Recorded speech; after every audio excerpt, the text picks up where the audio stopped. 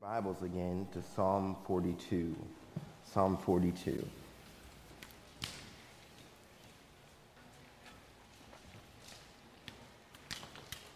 Pastor has asked me to continue our summer series in the Psalms, so that's what I'll be doing today. Psalm chapter 42. What do we do when we can't seem to get anywhere with God? When our world around us seems to be falling apart, and inside we are self-destructing and seem to be spiraling? What do we do when we feel hopeless, when we're in dread and despair all day long? When our soul is downcast and depressed? As a believer in God, there are certain expectations, certain outcomes that we think we're supposed to have, certain ways we're supposed to respond. Does that mean we just sit up straight and we smile and say, God bless you, everything is good? Or is there something else? This psalm today expresses the words when we feel like we are in times of desperation. This psalm today is going to teach us how we climb out of despair and walk with God with hope and joy. Just a reminder to you, this psalm is a lament. Lament is a prayer and pain that leads to trust. And as we look in this psalm, it has a subscript at the beginning, and it's important, the heading that's there. It says, "To the choir master, a maskil of the sons of Korah." The sons of Korah were a group of priests who were charged with the ministry of singing. 2 Chronicles 20:19 describes them in action. The Korahites stood up to praise the Lord, the God of Israel, with a very loud voice. So the heading implies that this psalm was probably used in public worship and was sung. The Psalms are songs. They are poetry. They were written to awaken, to express, and to structure the emotional life of God's people. Poetry and singing exist because God made us with emotions, not just thoughts. Our emotions are massively important, and God wants us to know how to properly express our emotions back to Him, and so we have the book of Psalms here today. It would be like a soundtrack for us of how to sing to God. The second thing I want you to notice in the heading is that the psalm is called a maskil. Scholars debate on what it means, but what we can gather is that the word comes from a Hebrew verb that means to make someone wise or to instruct. So when applied to this psalm, it may mean a song that instructs or a song that is wisely crafted. The psalm is intended to teach, to give instruction today on how to face hopelessness in life. So let me lay out the framework for you from this text. Then I want to show you 3 ways to fight depression and despair. And we're going to be looking at Psalm 42 and 43 today. Even though they're separate in the English version, I believe originally in the Hebrew they were together. And one of the reasons you can tell that is based on the structure. Psalm 42, 1 and 4, Psalm 42, 6 through 10, and Psalm 43, 1 through 4, they all show the psalmist lamenting, the psalmist crying out to God in pain. You could call that verse 1, verse 2, and verse 3 of this song. And then the chorus, it follows in verse 5, verse 11, in chapter 43, verse 5, and it says this: "Why are you cast down, O my soul? Why are you in turmoil within me? Hope in God. For I shall again praise you, my salvation and my God." So how do we climb up despair and walk with God in hope and joy? We must fight for hope. He is exhorting himself not to surrender to his emotions of despair. And I will be exhorting you today and myself that when we are in these deep times, these deep battles of depression, these deep battles of despair, we must fight for joy. So the first point is this: we need to express our emotions back to God. That is how we fight for joy. I need this point to sink in for you. The psalmist puts to words what some of your hearts are expressing at this very moment. You're not just having a bad day, and you didn't just get a lack of sleep.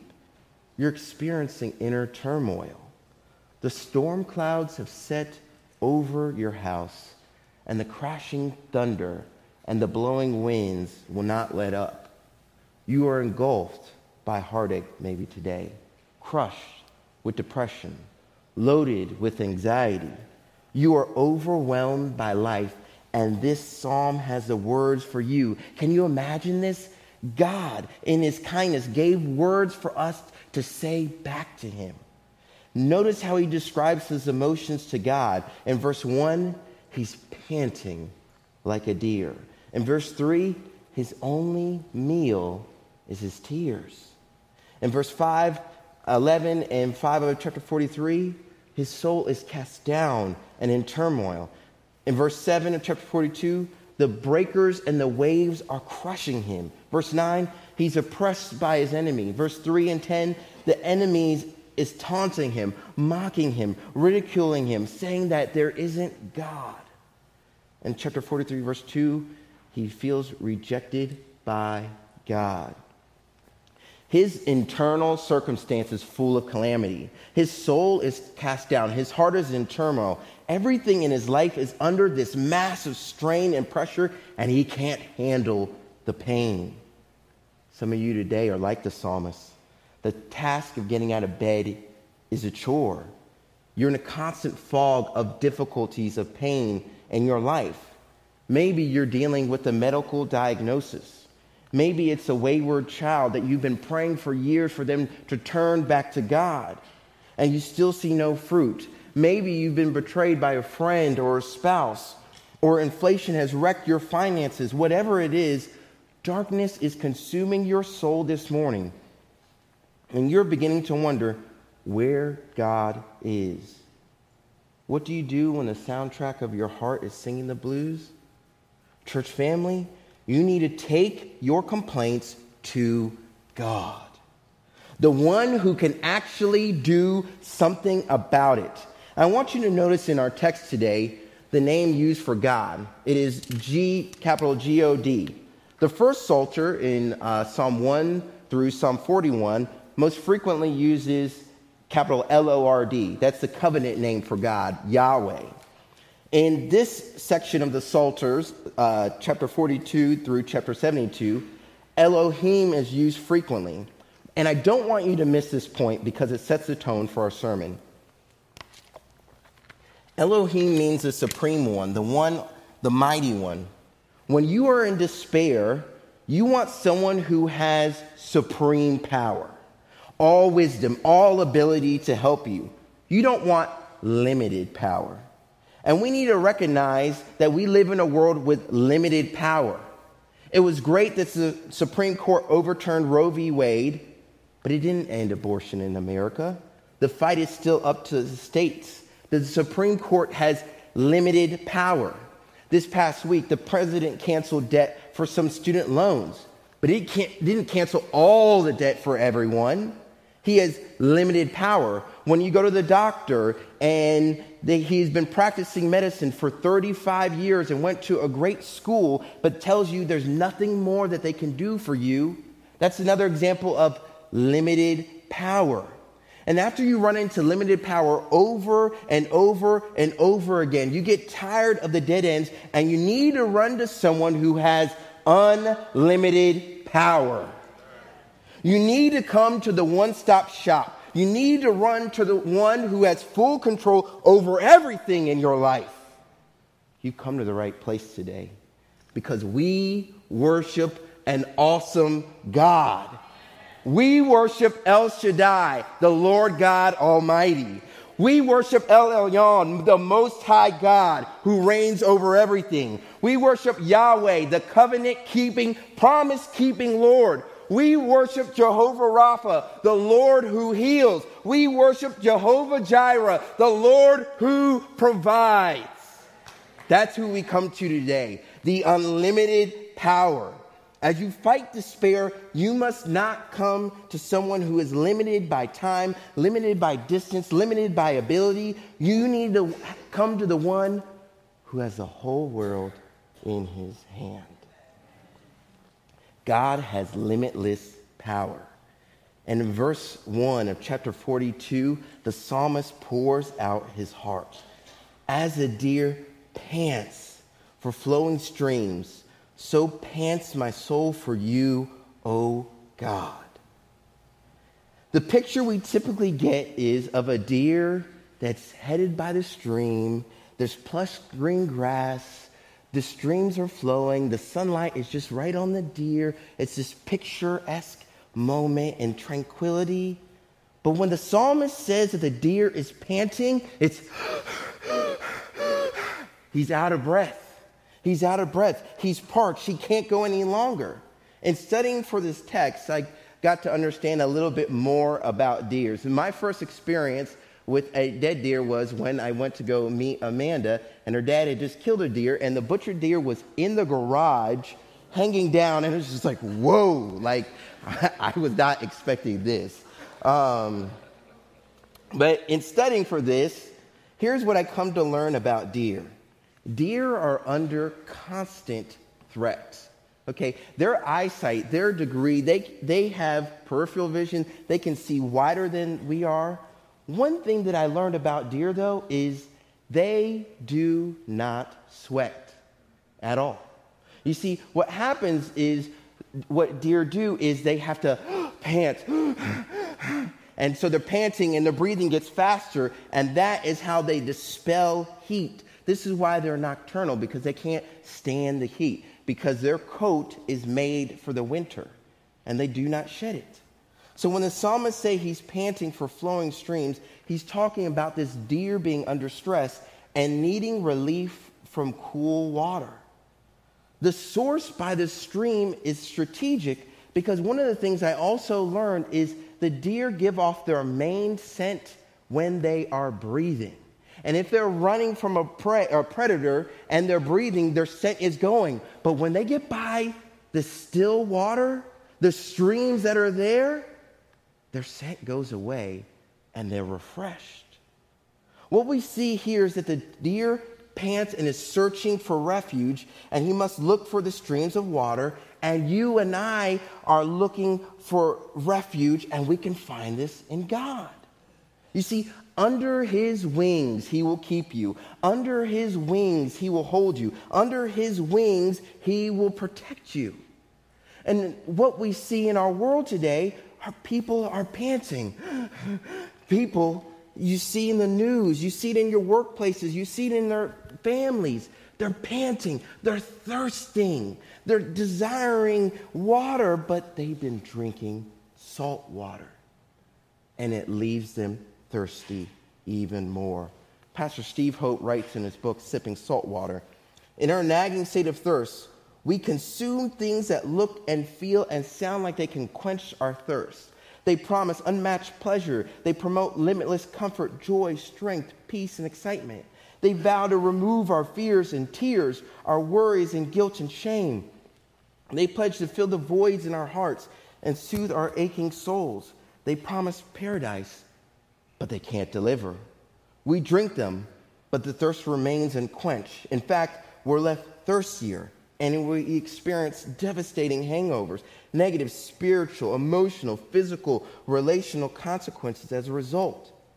And it comes in a variety of forms. People are panting today. They're because they think that money will give them satisfaction. They think that sex and control or comfort will please them, that business and work or food, whatever it may be. This thirst, their hunger, their panting, it's only going to be filled in God. You see, verse 2, my soul thirsts for God. For what? For the living God. When shall I come and appear before God?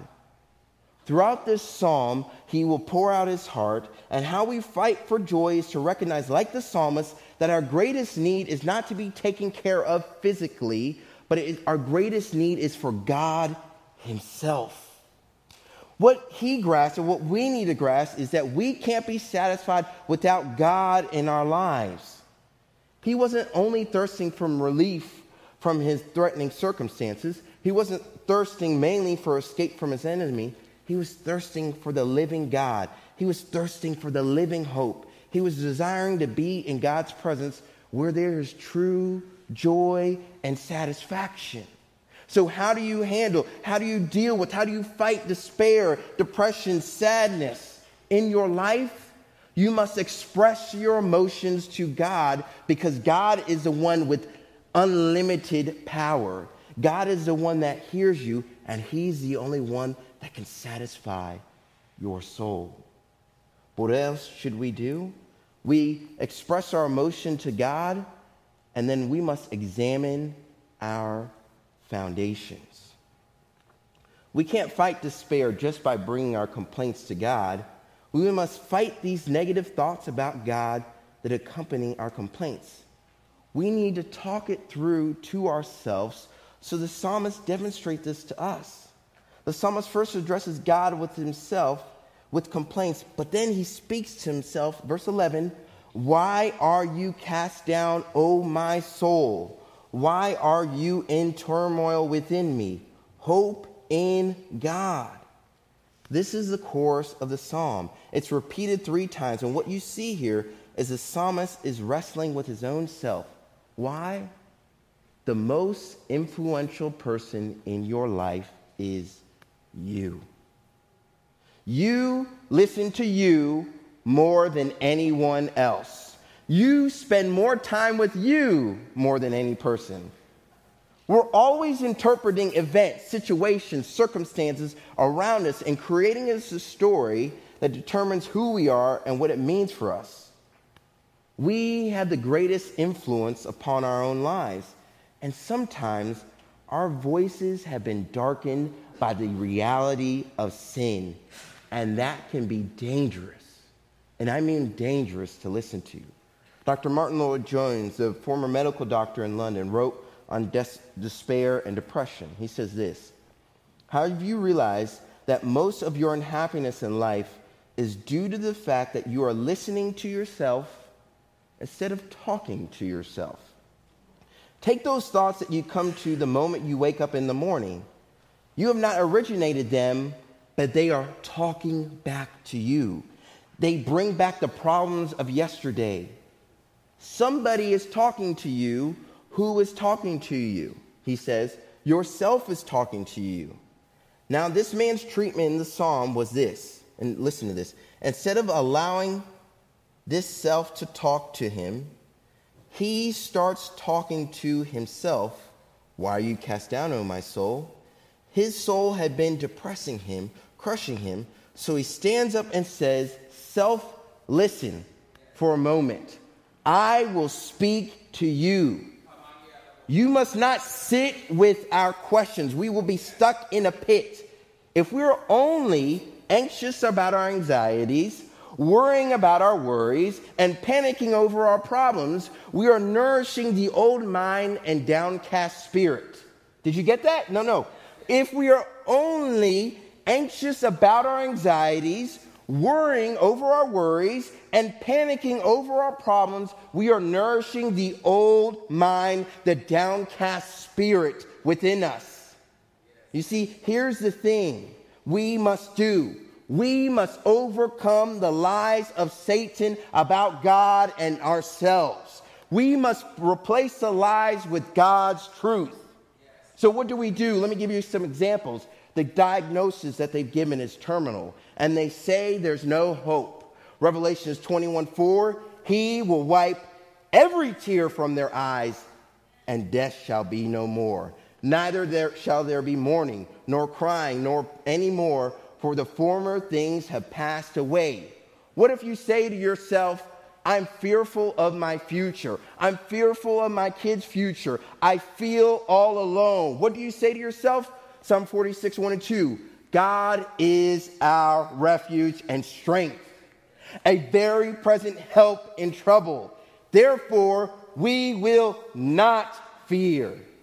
Though the earth gives way, though the mountains be moved into the heart of the sea? What if you say to yourself, I am overwhelmed by heartache, overwhelmed with conflict, overwhelmed with relationship struggles, overwhelmed with this life? Psalm 59:16, but I will sing of your strength. I will sing aloud of your steadfast love in the morning, for you have been a fortress and a refuge in the day of my distress. O my strength, I will sing praises to you, for you, O God, are my fortress, the God who shows me steadfast love. Do you get that? God is your fortress. Nothing can wreck you. What do you say to yourself if you feel like God has abandoned you? He's forgotten about you. He doesn't love you. Oh, Romans 8:35, who shall separate you from the love of Christ? Shall tribulation or distress or persecution or famine or nakedness or danger or sword? No. Verse 38, for I am sure that neither death nor life nor angels nor rulers nor things present nor things to come nor powers nor height nor depth nor anything else in creation will be able to separate us from the love of God in Christ Jesus our Lord. Stop allowing yourself to talk to you and preach to yourself. Talk back to yourself. God is wanting you to do this today. Stop listening to your flesh, to your old self, and start preaching the gospel to yourself. Charles Spurgeon, the preacher who suffered through physical and emotional toil, writes of this psalm, as though he were two men, the psalmist talks to himself. His faith reasons with his fears. His hope argues with his sorrows. What does he say to himself? Hope in God. Wait for God. He goes on to say, this is no mindless meditation, a closing of the eyes or a passive twiddling of the thumbs. Rather, we are to envision an expectant, straining anticipation for God's deliverance. This is a spiritually aggressive confidence that God will act and show himself faithful based on past performances. And I want you to know today, I don't know what you're specifically going through. So I'm not trying to minimize the real pain, the real turmoil, and the real struggle that you're facing. But when you are in a pit, we tend to overestimate our problems in correlation to God's grace. We underestimate the abundance of hope available to us in Christ. In the midst of despair, we fall into this pattern of thinking where every disappointment, every setback, every obstacle serves only to reinforce that God isn't there for us. And this is not true. The furthest thing from the truth. We must cling to the truth already revealed to us. We need to remind ourselves of our great salvation. Jesus went to Calvary to save a wretch like you and me. They hung him high. They stretched him wide. He hung his head. For you, he died. You see, Jesus came to a sin-cursed world among sinful people, proves his love for you and me. Get this point. If Christ did not abandon you in his darkest hour on the cross, he will not abandon you now. Do you get that? This is important. If Christ did not abandon you in his darkest hour on the cross, he will not abandon you today. You see, Christ's incarnation, his crucifixion, his resurrection, his ascension, and one day his return proves the opposite about his love. To those who are in deep darkness of suffering, to those who are crippled in despair, the psalmist understands what you are going through. He gets the difficulty that you are facing. And he's saying, stop listening to yourself and start reminding yourselves of the truth of God's word. You see, you're just trying to get by day one step at a time, and you wonder, where is God in all this? And in fact, notice, the psalmist rightly understands that his pain God has allowed, and the suffering takes place because of God. Verse 7, Deep calls to deep at the roar of your waterfalls. All your breakers and your waves have gone over me. The waterfalls, the waves, the breakers, all these, he says, are God's. He knows that God has a hand in this. But he doesn't end there. Verse 8, by day the Lord commands his steadfast love, and his night his song is within me, a prayer to the God of my life. In the midst of his suffering, he recognizes that God's steadfast love, or his loyal love, his promise-keeping love, that God will never depart from him. Jesus Christ is the same yesterday, today, and forever. Nothing's changing. When he makes that promise with you, nothing is going to snatch you out of his hand.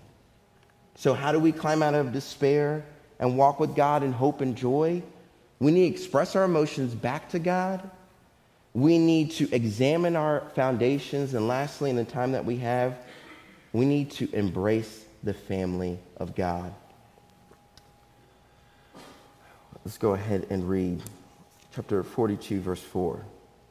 These things I remember as I pour out my soul, how I would go with the throng and lead them in procession to the house of God with loud shouts and songs of praise, and the multitude keeping festival. Chapter 43, verse 3 and 4. Send out your light and your truth. Let them lead me. Let them bring me to your holy hill and your dwelling. Then I will go to the altar of God, to God, my exceeding joy, and I will praise you, and with the lyre, O God, my God. You see, the cause of his sorrow is this unrelenting question, where is your God? Where is your God? And they are mocking him and saying that his God doesn't exist, that his God won't deliver him, that his God isn't there for him. And so what he has to do is he reminds himself on his past experiencing of worshiping God. He remembers the singing. He remembers the praising of God, and it drowns out the scorn of the people and strengthens his faith. The psalmist most likely was a worship leader, and one of the things he did was he led them up the mountain to sing praises to God in his tabernacle, to sing praises to the King. So as he climbed out of despair and walked with God in hope and joy, he recognized that he needed to be with God's people. Embracing the family of God was the last step in what helped him to have hope and joy in life. Gerald Wilson writes this: another way to remember God's faithfulness, to long and avail ourselves whenever possible of opportunities to stand together with those who are worshiping. Even if we feel distant or abandoned, the celebration will have an effect of a renewing certainty and hope. One of the roles of worshiping in the congregation is we worship when we cannot, to celebrate the resurrection of Christ when I'm mourning a death of a loved one or struggling with my own sin.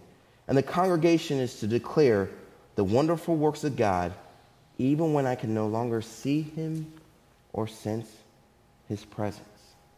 You see, we need the family of God to get out of despair. We need the family of God, the singing, the fellowship, the community, to get out of our depression. Let me be honest with you in these last moments I have with you, church family. Sometimes we are a bit too casual about attending worship services. I'm not talking to you if you are not a Christian. I don't expect you to want to worship God you don't believe in. But Christian, I need to caution you against being casual with something that God deems holy and precious. Something that should be, like the psalmist, we value, that he thirsted for, that he longed for, that he craved for worship with God's people. If meeting together in person isn't valuable to you, you probably don't really understand what's going on here. God has always chosen to dwell among his people. This is seen clearly in the incarnation. Think of it. The Son of God took on a physical body. The one who was with God, who put on human flesh to be with us. You see, sometimes we think, okay, what if Jesus was here today? Maybe he would step into a studio in heaven okay? And he would be broadcasted on all the major cable news channels, on YouTube and social media, and he would be live everywhere. Is that what we're thinking? No. He didn't come at a time like that. Think of it, he could have came at any time period, but he came in a time period where he would actually have to have the physical labor and toil of moving around, but he came and wanted to be with his people. Okay? He wanted to rub shoulders with him. And this is why the Word of God says to us to consider how to stir up one another to love and good works, not neglecting to meet together, as is the habit of some, but encouraging one another all the more as you see the day drawing near. What this means for you, Christian, is we are called by God to give encouragement and to receive encouragement, but that's flesh on flesh encouragement where we are with together.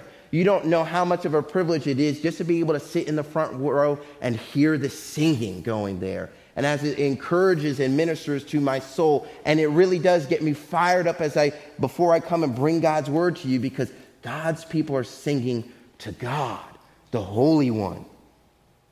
So the problem we can't have is you can't think just once or twice a week, maybe I'll catch it online, that will be okay. You need to be in person with people. One pastor said it like this: this isn't a show that you attend.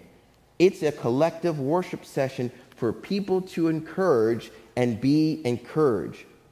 Every song that you sing, every sermon that you hear, every prayer that you pray is ministering to someone.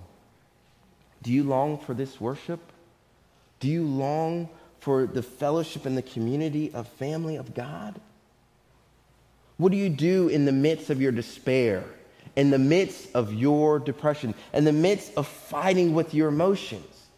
First thing you need to do is you must express your emotions back to God, the one who can actually do something about it. The next thing you need to do is you need to examine your foundations. Stop listening to yourself and start preaching to yourself. And what do you preach? You preach the word of God back to yourself. And third, you need to embrace the family of God. What we have here is a gift. It is a gift. We were going in Panama. We were there for a mission trip a couple of years back. And one of the things we did is it was a little hike for us, but it took about 30 to 40 minutes hike to get to the church site that we were at. We had to hike through the mountains. One of the things as we were hiking through the mountains is we had to cross through a river. And that was pretty intense to think, to go to church, I have to cross through a river. Some of us, when it's raining, we don't come to church, but that's another point. So we had to cross through a river to get there. And then we finally get to church, and we're there, and Pastor Ray, we sing, it's all in Spanish. Pastor Ray preaches for an hour, and we're exhausted from the hike, the early morning and everything, and all the group, myself included, we're like, whew, okay, we're done. We're hungry. It's time to eat, ready to go. Oh no. Some people had hiked for 2 hours to get to this church service. And when they came, the sweet fellowship of being together, they wanted more. So Pastor Ray looks at us and says, they want another sermon. They're asking, is this it? Is this it? And we're like, I'm trying to and again, this is my heart. I'm just expressing myself. I'm trying to okay, you should, this is good thing. But in the moment, I'm like, oh, I'm just so tired. I just want to go to bed. And then looking back at it and looking at the people, they loved the fellowship that they had, and it was worth it. It was worth it to them. Being in the family of God, singing his praises, hearing his words, encouraging and ministering to one another. You see, where they placed their hope in their times of despair was not in their health. They didn't place their hope in their spouse. They didn't place their hope in their jobs or children, their school. Their hope was in the Lord and his community. You see, our hope should be in the Lord, who gave himself for me and paid the price of Calvary. You see, Christ has died for us. and Christ lives for us. So now, let's freely offer our worship back to him. Let's pray. Father, I thank you for this day. I thank you, Lord, so much for your word. For those that are in despair, for those that are downtrodden, beaten down by life, Lord, I pray that they can recognize that your word gives them the words to speak in their times of desperation. I pray that they would come to understand, Lord, that when they cry out to you, they know that you can actually do something, Lord. And as they cry out to you, I pray that your Spirit would minister to them and teach them your truth, that you are God who is steadfast. You are a God that is loving, caring, a God that protects, a God that forgives, a God who is holy and set apart, and yet you sent your Son to die for us. Lord, may this truth minister to our congregation today. In your name, amen.